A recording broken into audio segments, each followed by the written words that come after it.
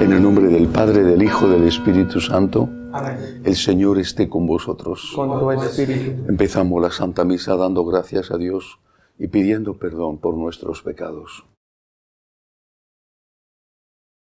Yo confieso ante Dios Todopoderoso y ante vosotros, hermanos, que he pecado mucho de pensamiento, palabra, obra y omisión, por mi culpa, por mi gran culpa. Por eso ruego a Santa María, siempre Virgen, a los ángeles y a los santos, y a vosotros, hermanos, que intercedáis por mí ante Dios nuestro Señor.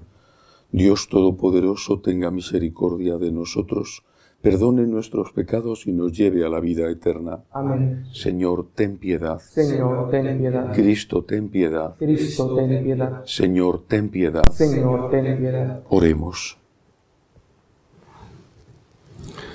Dios Todopoderoso y Eterno, a quien instruidos por el Espíritu Santo nos atrevemos a llamar Padre, renueva en nuestros corazones el espíritu de la adopción filial, para que merezcamos acceder a la herencia prometida.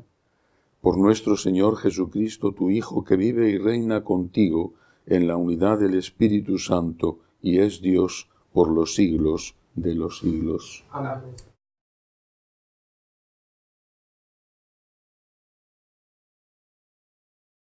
Lectura del libro de Josué.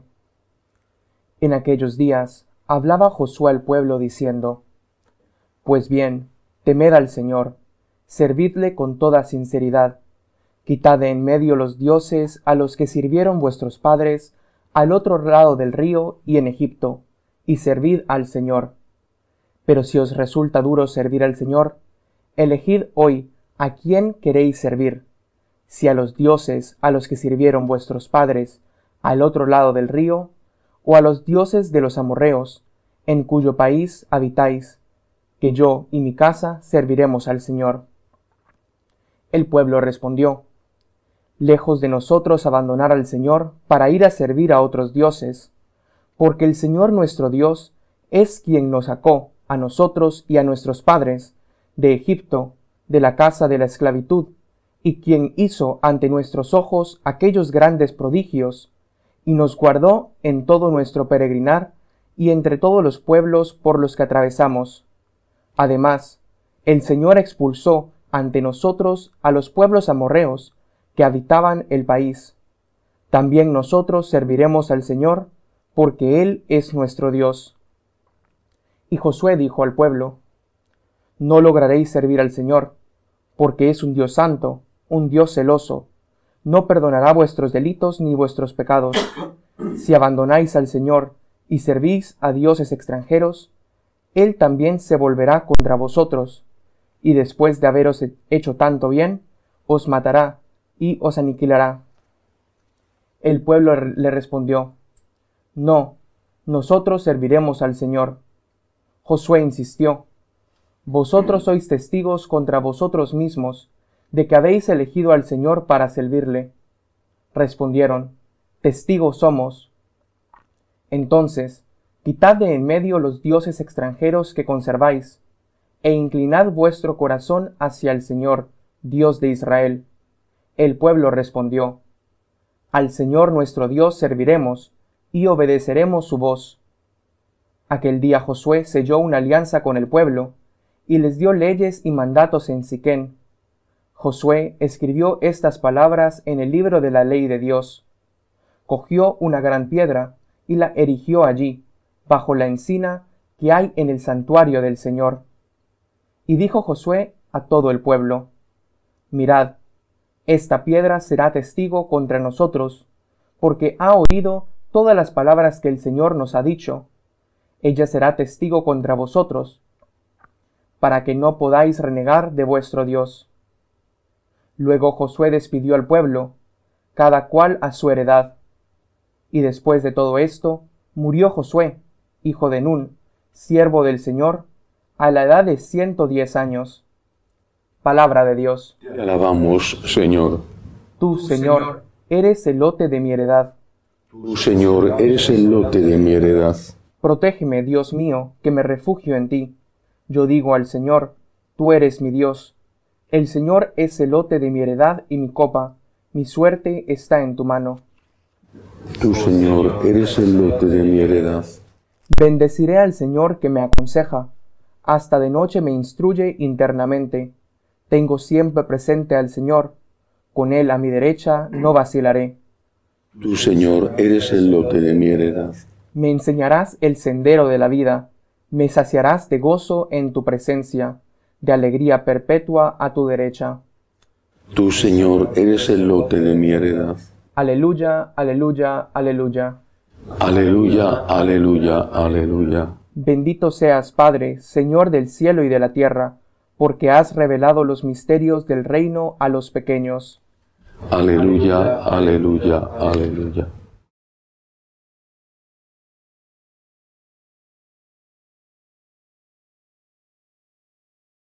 El Señor esté con vosotros. Con vuestro espíritu. Lectura del Santo Evangelio según San Mateo. Gloria a ti, Señor. En aquel tiempo le presentaron unos niños a Jesús para que les impusiera las manos y orase. Pero los discípulos los regañaban.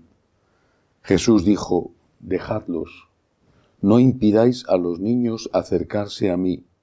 De los que son como ellos es el reino de los cielos. Les impuso las manos y se marchó de allí. Palabra del Señor. Gloria a ti, Señor Jesús. Este breve fragmento del Evangelio de San Mateo tiene al menos dos grandes lecciones. La primera, la evangelización de los niños. En China, que saben esto perfectamente, lo importante que es empezar la educación desde muy pequeñitos, han prohibido que los niños, que los menores de edad, vayan a los templos, a las iglesias, no solo católicas, sino a los templos cristianos en general. Han prohibido el bautismo de los niños, posiblemente se hacía a escondidas, pero lo han prohibido. Es una manera de retrasar la entrada de la palabra de Dios en los niños. Pero esto, que en China es una obligación, hay en Occidente muchos que lo hacen con la excusa absurda de que cuando sean mayores ya decidirán. ¿Hay algún padre sensato que diga: cuando sean mayores ya decidirán si quieren aprender a leer o no, si quieren saber sumar o no? Cuando sean mayores ya decidirán si quieren tener unas costumbres higiénicas, limpiarse los dientes, ducharse, o si quieren vivir como animalitos salvajes siguiendo la ley de la selva. Si algún padre dijera eso, inmediatamente le quitarían la tutela de sus hijos. Dirían: usted no ama a su hijo, no podemos dejárselo y tenemos que quitárselo para que pueda ir al colegio desde pequeño. Son tantos, por desgracia, los padres, y algunos de ellos bautizados practicantes, que dicen esta tontería de cuando sean mayores que decidan por ellos mismos. Ahora bien, en aquellas oportunidades que todavía existen afortunadamente en muchos países, donde la evangelización de los niños y de los menores de edad, niños y adolescentes, es posible, lo que tenemos que hacer es procurar que sea una buena evangelización. Por desgracia, es algo que se ha convertido casi en una norma. Van a los colegios católicos, sus padres, muchas veces católicos practicantes, los llevan allí porque quieren que reciban una buena educación, también una educación religiosa. Salen de los colegios católicos y salen rebotados contra la Iglesia, no quieren saber nada de la práctica religiosa y quizá les quede como mucho un fondo que es medio católico y medio agnóstico. Es un fracaso inmenso.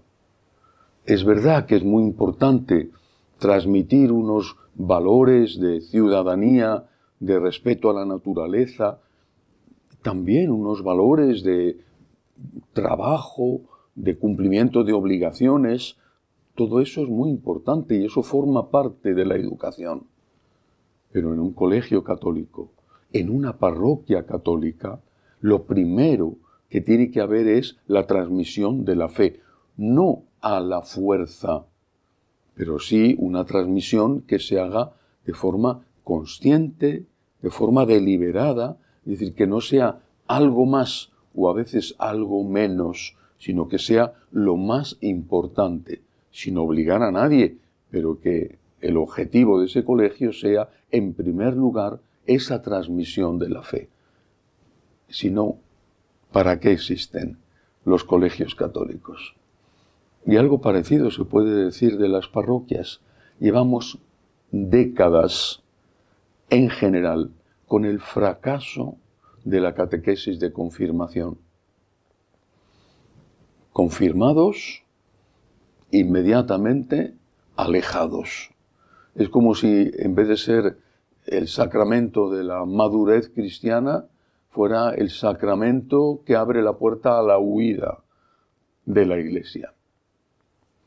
Es necesario un replanteamiento de qué nos está pasando y por qué está pasando esto.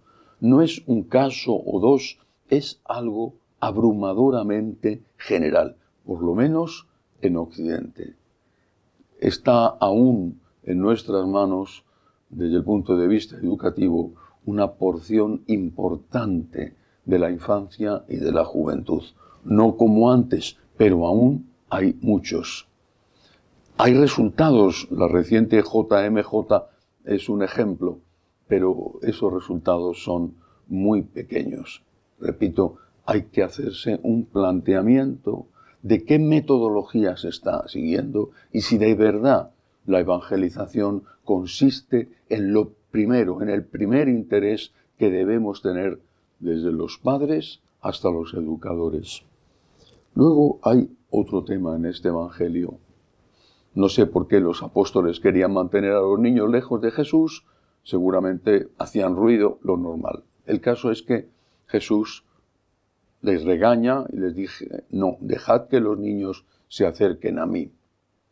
Pero añade, lo voy a leer de nuevo, de los que son como ellos es el reino de los cielos. No dice, de los niños es el reino de los cielos, que también son niños. Dice, de los que son como ellos. Está hablando de la infancia espiritual.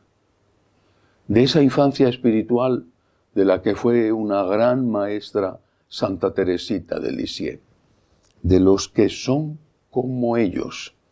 Si no os hacéis como niños, dijo el Señor en otra ocasión, no entraréis en el reino de los cielos.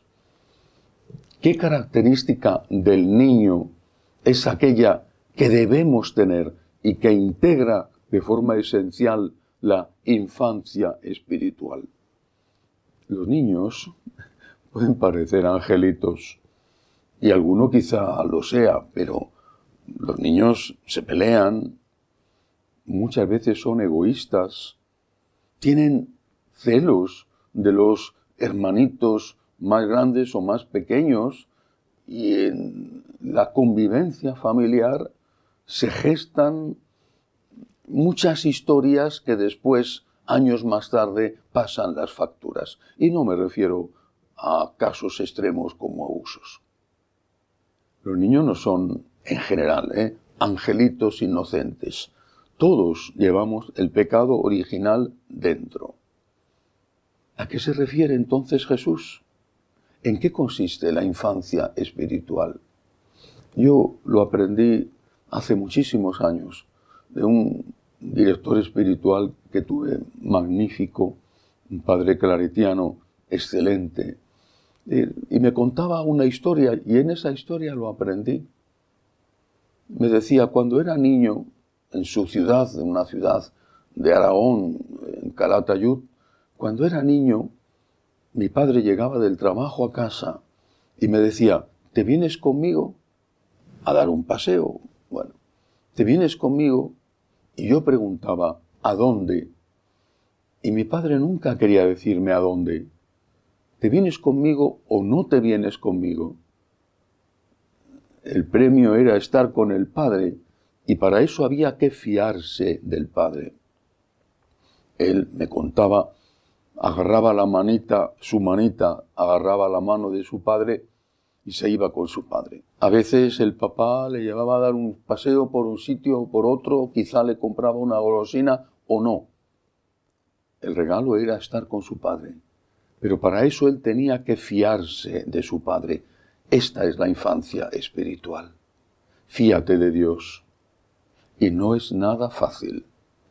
Es fácil cuando tu padre te lleva en brazos, pero muchas veces cuando no entiendes, cuando no le experimentas cerca, cuando lo que te está pasando te hace daño, mucho daño, a ti o a los tuyos, fiarse de Dios es un acto de amor puro, un acto de amor para el cual necesitamos la gracia de Dios y necesitamos poner todo nuestro empeño.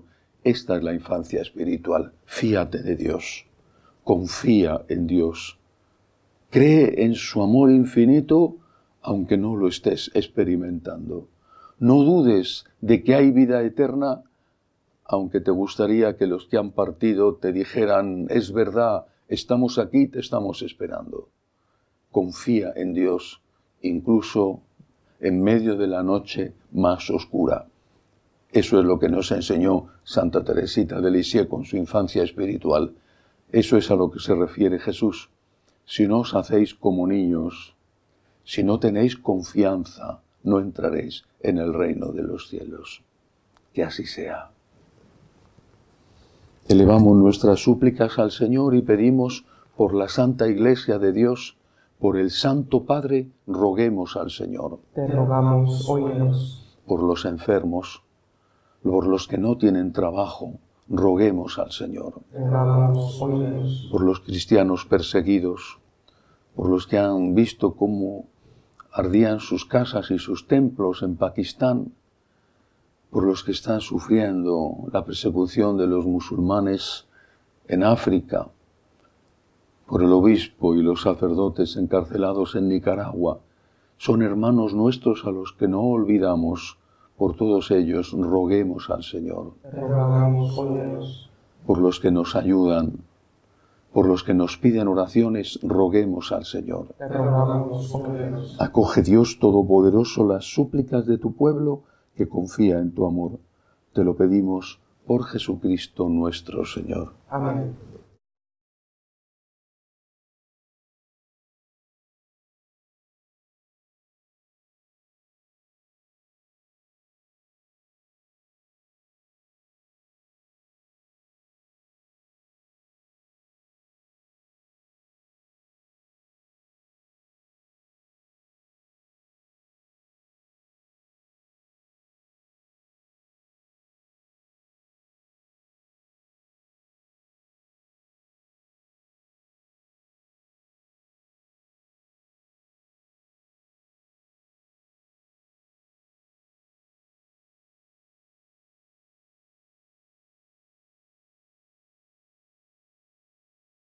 Bendito seas, Señor, por este pan, fruto de la tierra y del trabajo del hombre, que recibimos de tu generosidad y ahora te presentamos. Él será para nosotros pan de vida. Bendito seas por siempre, Señor. Bendito seas, Señor, por este vino, fruto de la vid y del trabajo del hombre, que recibimos de tu generosidad y ahora te presentamos. Él será para nosotros bebida de salvación. Bendito seas por siempre, Señor.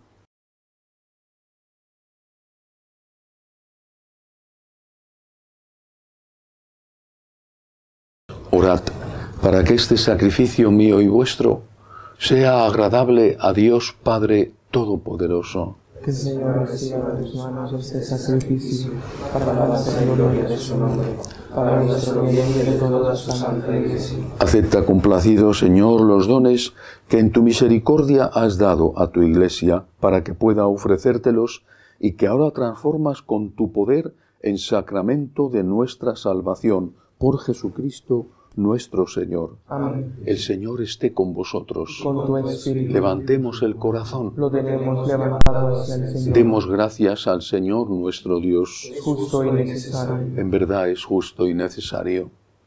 Es nuestro deber y salvación darte gracias siempre y en todo lugar, Señor Padre Santo, Dios Todopoderoso y Eterno. Pues aunque no necesitas nuestra alabanza, es don tuyo que seamos agradecidos. Y aunque nuestras bendiciones no aumentan tu gloria, nos aprovechan para nuestra salvación por Cristo, Señor nuestro. Por eso, unidos a los ángeles, te decimos, Santo, Santo, Santo es el Señor, Dios del universo. Llenos están el cielo y la tierra de tu gloria. Hosana en el cielo. Bendito el que viene en nombre del Señor. Hosana en el cielo. Santo eres en verdad, Señor, fuente de toda santidad.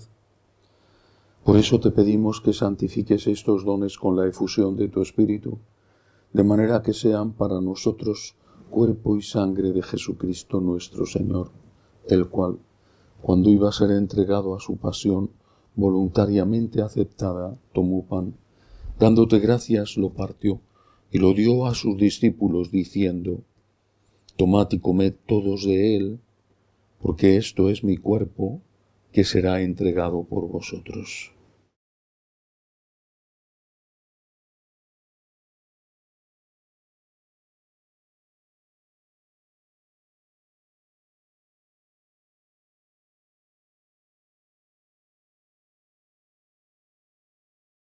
Del mismo modo, acabada la cena, tomó el cáliz, dándote gracias de nuevo, lo pasó a sus discípulos, diciendo, tomad y bebed todos de él, porque este es el cáliz de mi sangre, sangre de la alianza nueva y eterna, que será derramada por vosotros y por muchos para el perdón de los pecados. Haced esto en conmemoración mía.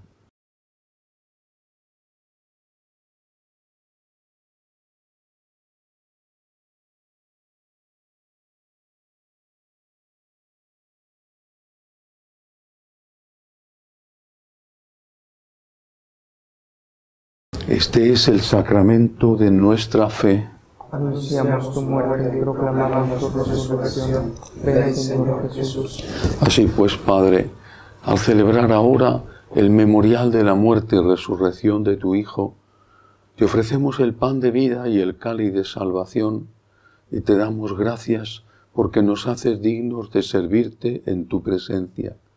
Te pedimos humildemente que el Espíritu Santo congregue en la unidad a cuantos participamos del cuerpo y sangre de Cristo. Acuérdate, Señor, de tu Iglesia, extendida por toda la tierra, con el Papa Francisco, con nuestro obispo Agustín y todos los pastores que cuidan de tu pueblo, llévala a su perfección por la caridad. Acuérdate, Señor, de nuestros hermanos que se durmieron en la esperanza de la resurrección, de Asunción, de Emilia, de Rubén y de todos los que han muerto en tu misericordia.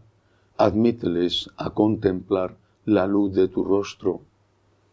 Ten misericordia de todos nosotros, y así con María, la Virgen Madre de Dios, su esposo San José, los apóstoles y cuantos vivieron en tu amistad a través de los tiempos, merezcamos por tu Hijo Jesucristo compartir la vida eterna y cantar tus alabanzas.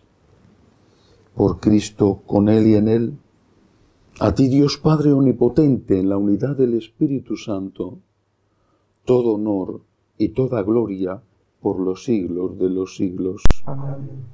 Llenos de agradecimiento al Dios de la misericordia, le decimos, Padre nuestro que estás en el cielo, santificado sea tu nombre. Venga a nosotros tu reino.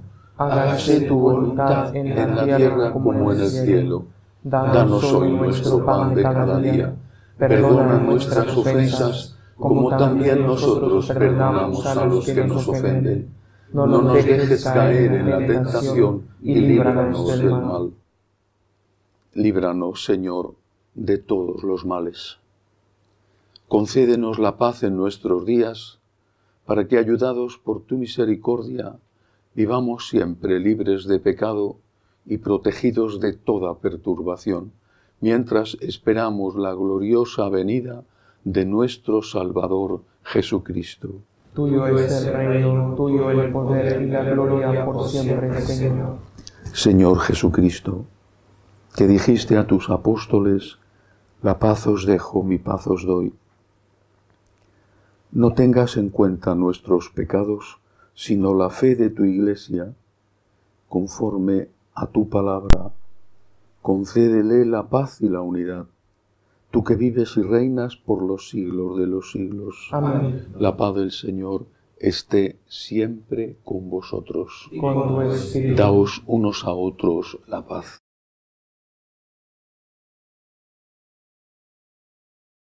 Cordero de Dios, que quitas el pecado del mundo, ten piedad de nosotros. Cordero de Dios, que quitas el pecado del mundo, ten piedad de nosotros. Cordero de Dios, que quitas el pecado del mundo, danos la paz. Este es el Cordero de Dios, que quita el pecado del mundo. Dichosos los llamados a esta cena. Señor, no soy digno de que entres en mi casa, pero una palabra tuya bastará para sanarme.